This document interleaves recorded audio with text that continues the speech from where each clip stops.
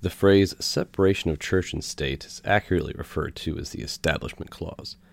But what does this phrase even mean, and where did it originate?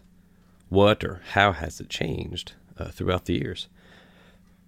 From a protection against a public tax to fund churches to the anti-Catholic hatred of a Supreme Court Klansman, how does this doctrine impact the modern Supreme Court and tie into the raging political maelstrom of the present?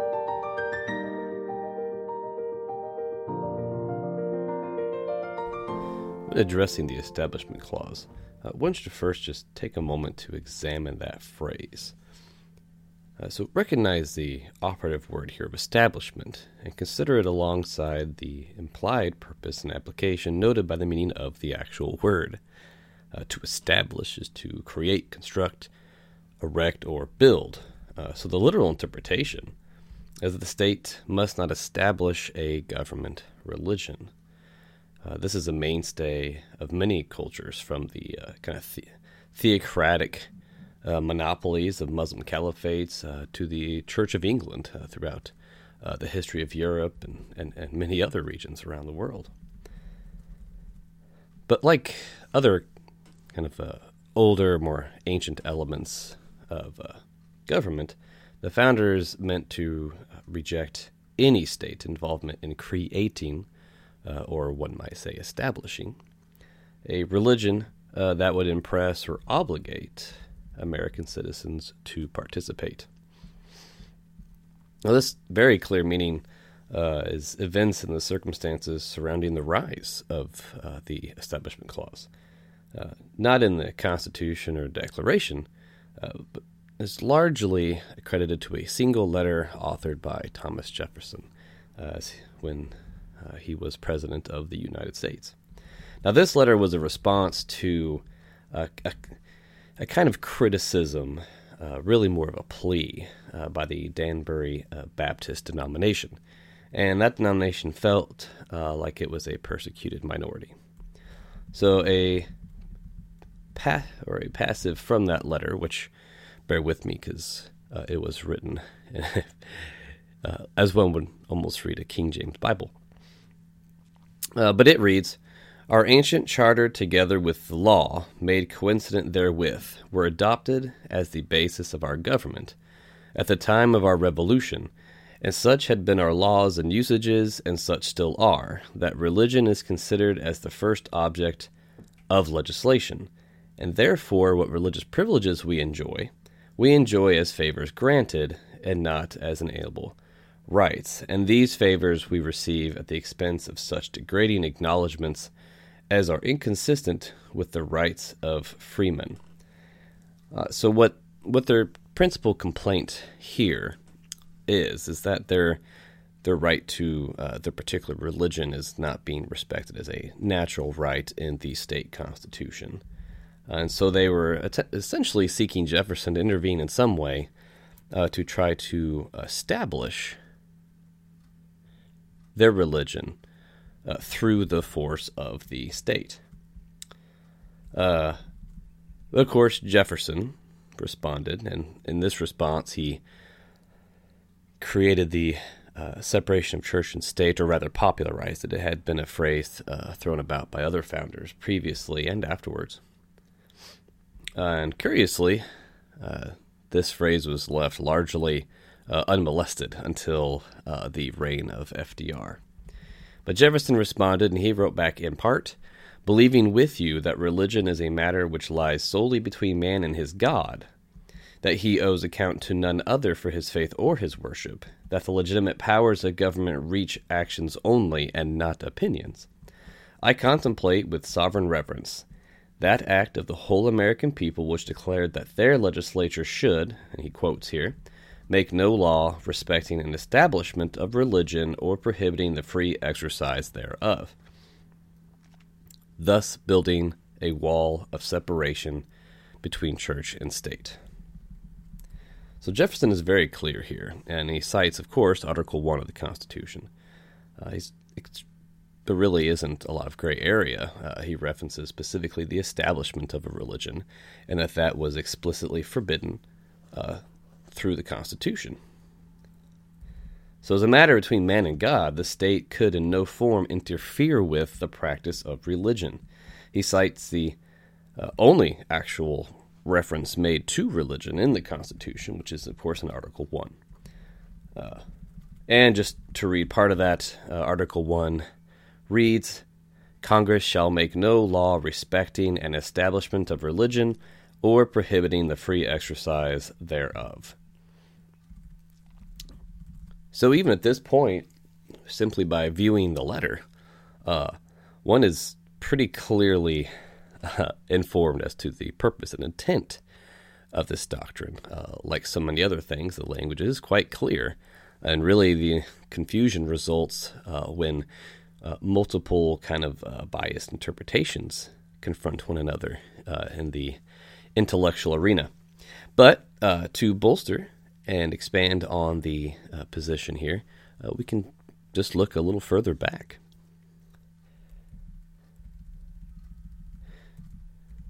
The first place that we can examine is the omitted portion of this letter. Although it didn't find its way into the final version, which was then sent to the church, nonetheless kind of expands and clarifies really on earlier ideas pretty well. Not unlike the omitted portion of the Declaration of Independence, for that matter. But the part of the letter that was later struck out in the final draft, because Jefferson did spend a great deal of time crafting this letter and referring with other great statesmen to try and toe the line as carefully as possible and be very clear on his meaning. But of course, future revisionists have taken what they could and distorted that anyway. But the omitted portion reads, Congress thus inhibited from acts respecting religion, and the executive authorized only to execute their acts, I have refrained from prescribing even those occasional performances of devotion, practiced indeed by the executive of another nation as the legal head of its church, but subject here as religious exercises only to the voluntary regulations and discipline of each respective sect.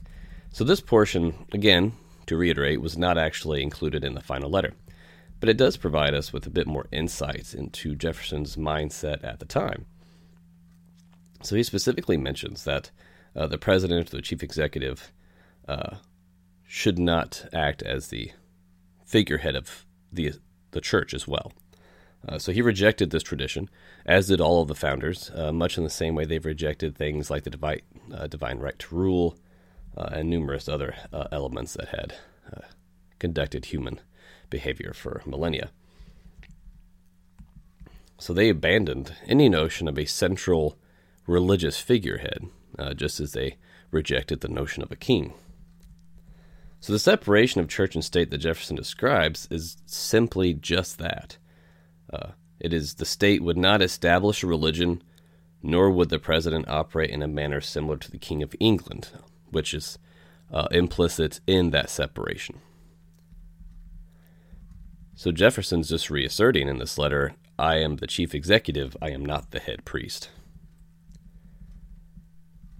But it should be noted that Jefferson considered religion to be an element of natural rights, as did essentially every natural rights theorist. And in that same letter to the Danbury Baptist, he notes that, and I quote, I shall see with sincere satisfaction the progress of those sentiments which tend to restore man to his natural rights, convinced he has no natural right in opposition to his social duties, and we'll address social duties here shortly. But we can also see, very close to the same time period, in fact, another insight into Jefferson and his positions on religion, as well as other founders. So to explore a little further, we're going to look at the 1786 Virginia statute for establishing religious freedom, considered by many to be the most eloquent and articulate defense of religion ever authored. So he can stick that feather in his hat as well. And we can examine this alongside its impacts also on Article 1. Jefferson did not author Article 1 of the Constitution, but he deeply influenced James Madison, who was the chief architect. So actually starting in 1776, Jefferson had authored this particular statute, and had pushed for its adoption, but that didn't actually occur until 1786. And what's especially illustrative of these circumstances is that it became adopted because of another resolution that had been pushed forward, which this kind of 1784 resolution, not unlike some subsequent events, it sought to levy a tax on the public, and the revenues for that tax would only go to the church. A portion of that resolution reads in part, resolve, that is the opinion of this committee, that the people of this commonwealth, according to their respectful abilities, ought to pay a moderate tax or contribution annually for the support of the Christian religion or of some Christian church, denomination, or communion of Christians, or of some form of Christian worship. Now, before going forward, I think it would not be a provocative thing to say then that we can use this act as a reflection of the letter. So Jefferson authored the act, the Virginia statute, and he authored the letter that triggered the separation of church and state doctrine. So obviously, then we can, especially since they were in the same time period very closely, it would not be a strange thing to claim that those two things are interrelated. So when this resolution was put forward, it wanted to, as it clearly stated again, levy a tax on all people to fund only Christian churches.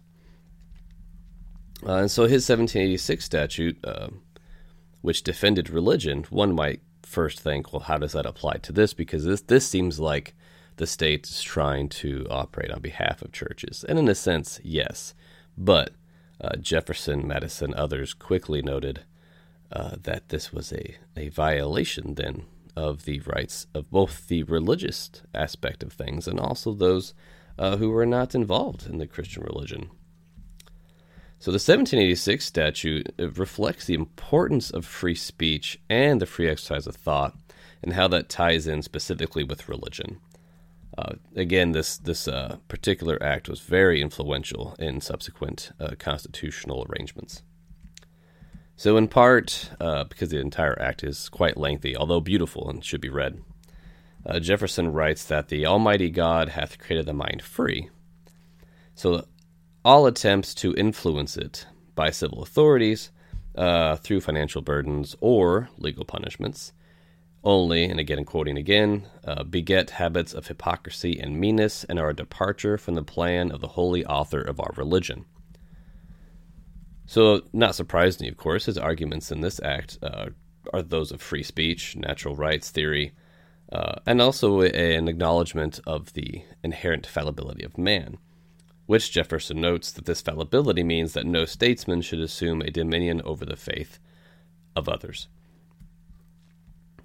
And he also says, quote, and because religious beliefs do not bear on citizens' civil rights, restricting those beliefs would, and now quote begins, tends only to corrupt the principles of that very religion it is meant to encourage.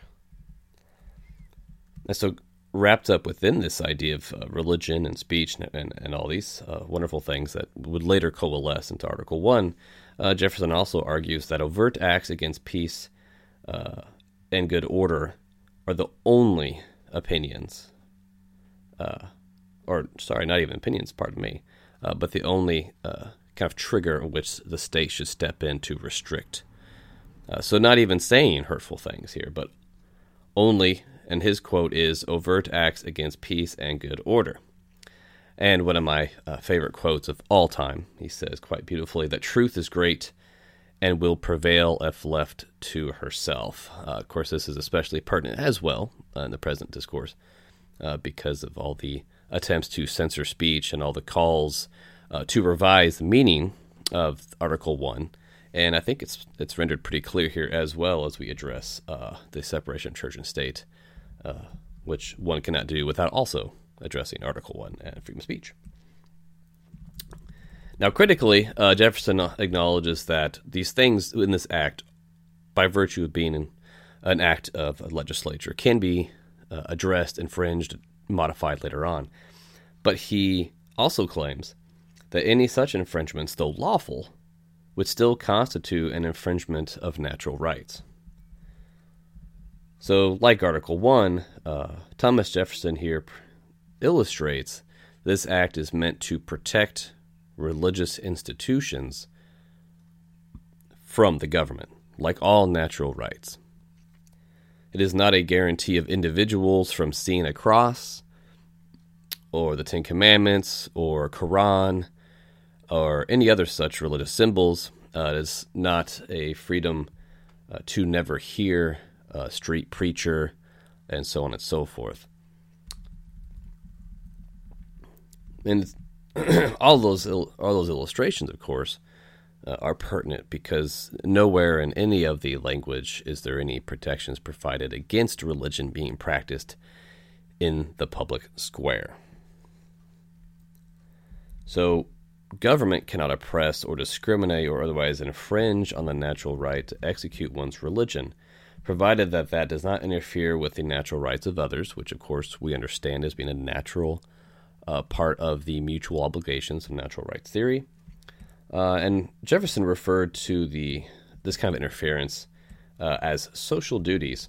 And so if you consider religion alongside natural rights theory, then of course the freedom of exercising your religion did not end with the state, but with the violation of natural rights of your fellow citizens. And we can get some additional kind of clarification on these social duties, looking at the father of the nation, George Washington. He was in communication with the Quakers, and Quakers, of course, were pacifists. And pacifism, they argued, was an element of their religion, and thus that should exclude them from any potential conscription or service in the armed forces. And Washington simply explained to them that the purpose of government and its rulers, those who are placed into power, was to protect the persons and consciences of men from oppression. So men from oppression from the state, and also to prevent it in others. But he's very clear that this protection did not extend beyond the obligations enjoyed by all people under natural rights theory. In this case, it was the obligation to contribute to the national defense. Well, of course, this meant that the Quakers' religious exemption, as far as their chosen path of pacifism, did not overrule their obligation in a free society to contribute to the defense of that free society. Again, all within natural rights theory. It's also worth mentioning that John Adams, another founding father, he noted that our Constitution was made only for a moral and religious people. It is wholly inadequate to the government of any other. So it's pretty obvious that the country was not founded in a vacuum from religion, nor was it intended to be a vacuum of religious morality or some type of atheist secular utopia. There was never any notion of a godless government or a society, or a desire to achieve such a society that the aims of government was to strip God out of every public element. And really quite the opposite. So the now lauded concept of separating the church from the state, it was largely left untouched and irrelevant until the emergence of the leftist progressive judicial activist Hugo Black, a man whose name shall live in infamy. Hugo Black was an atheist for much of his life. He expressed very, very open hostilities towards Catholics in general. And of course, this was a natural consequence of him being a member of the Ku Klux Klan, who throughout the 20th century really expanded in the northern and the eastern regions away from simply anti-black racism to include anti-Catholicism as a hallmark of their rather distasteful ideology. So Hugo Black, the Klansmen justice, if you will, he was a key player really in transforming the entire Supreme Court back into the kind of judicial activism and breaches of powers that the court first employed primarily in the Dred Scott decision, that disastrous decision that helped pave the way for the Civil War and, of course, denied citizenship to anyone who was black. So lest anyone place too much of a messianic projection onto the Supreme Court, there's a litany of similar decisions that, including chemical castration and euthanasia, that we can also apply towards the court as kind of a contextual grain of salt, if you will.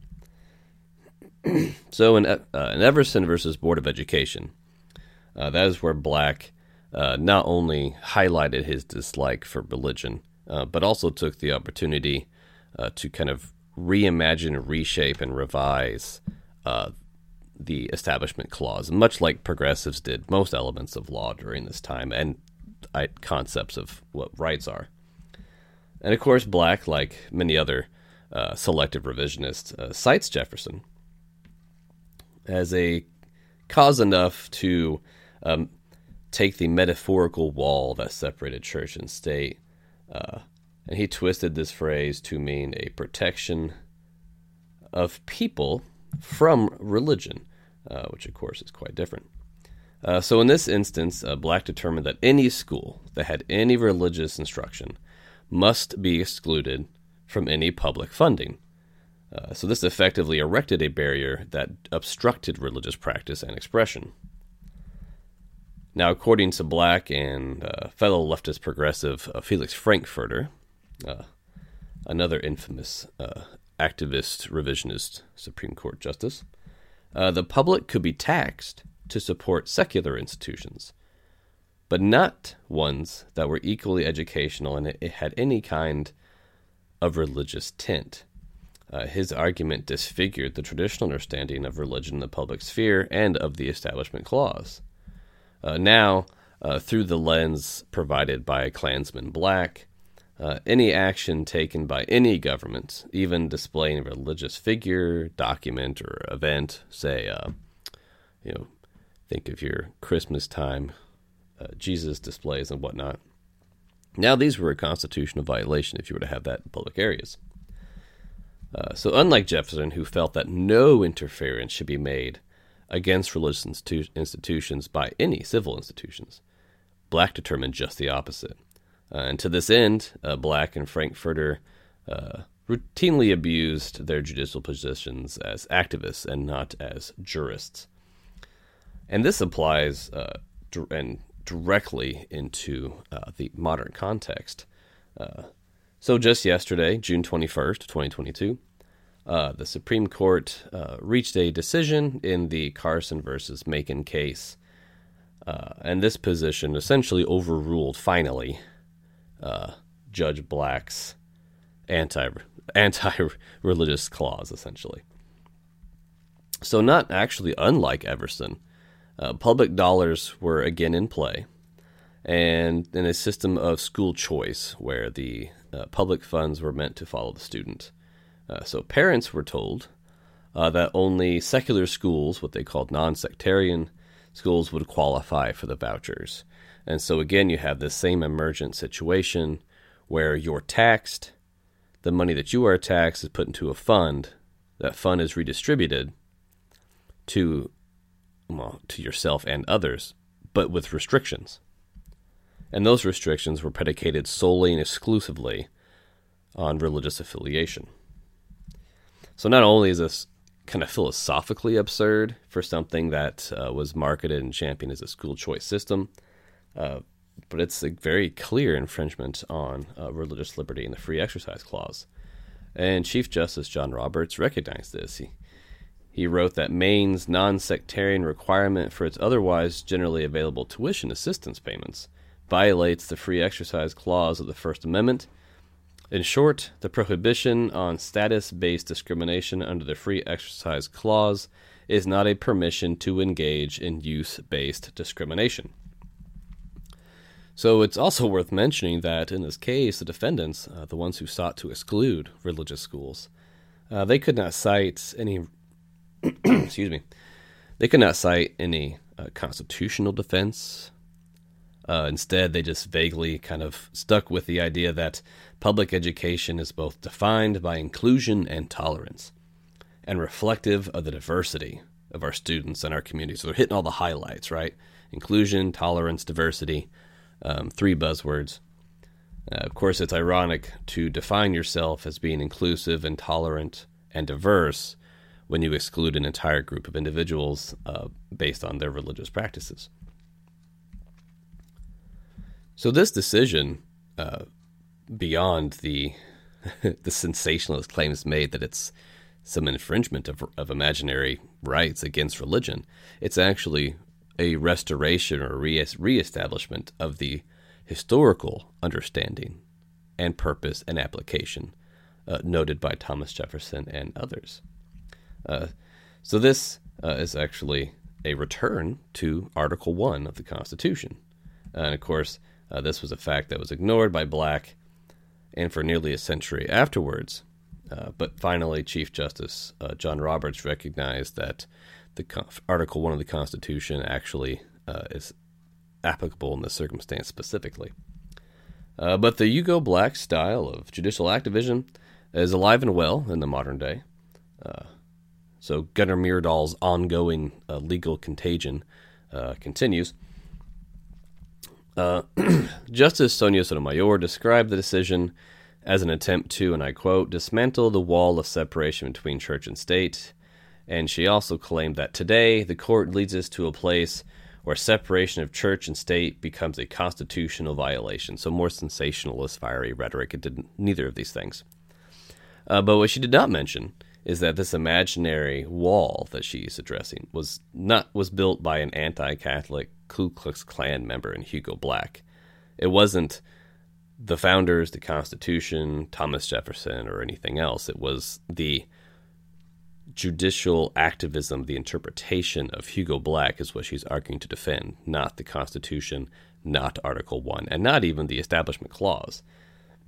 But like so many other arguments, they're trying to transfer that symbolic meaning or conflate this new conception of the wall, which of course requires a complete reversal of the facts. So to deny civil participation in the civil government to a group only because of their religious affiliation, you don't get a much clearer example of a violation than that. But like the historical identity politics of the left, which you can, again, go all the way back to French Baboufism or Leptogalianism, Calhounism of the Democratic Party, and of course the easy one, which is just Marxism. Joseph Sotomayor, she sees a specific class of people, in this case a religious class, and that class should be excluded based on that religion. Well, again, pretty clear case.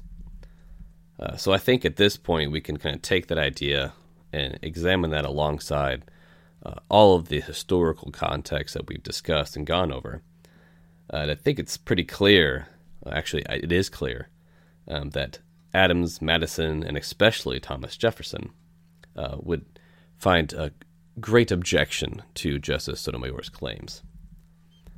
So often declared as some kind of shield or bulwark against any visual representation or any representation generally of religion, the separation of church and state argument presented since the days of Klansmen Black refer to his reconceptualization of an atheistic anti-Catholic state, not the actual understanding. And again, we don't really even have to go to Thomas Jefferson. We can simply look at Article 1. It's not you don't have to call Columbo to figure out how this situation pans out here. So the Establishment Clause should be understood to be precisely that. It is an opposition to government-established religion or the unification of the state with religion. And like so many other elements of American philosophy, it should be considered alongside natural rights theory in order to establish a proper understanding, regardless of how that standing might have been altered selectively by judicial courts.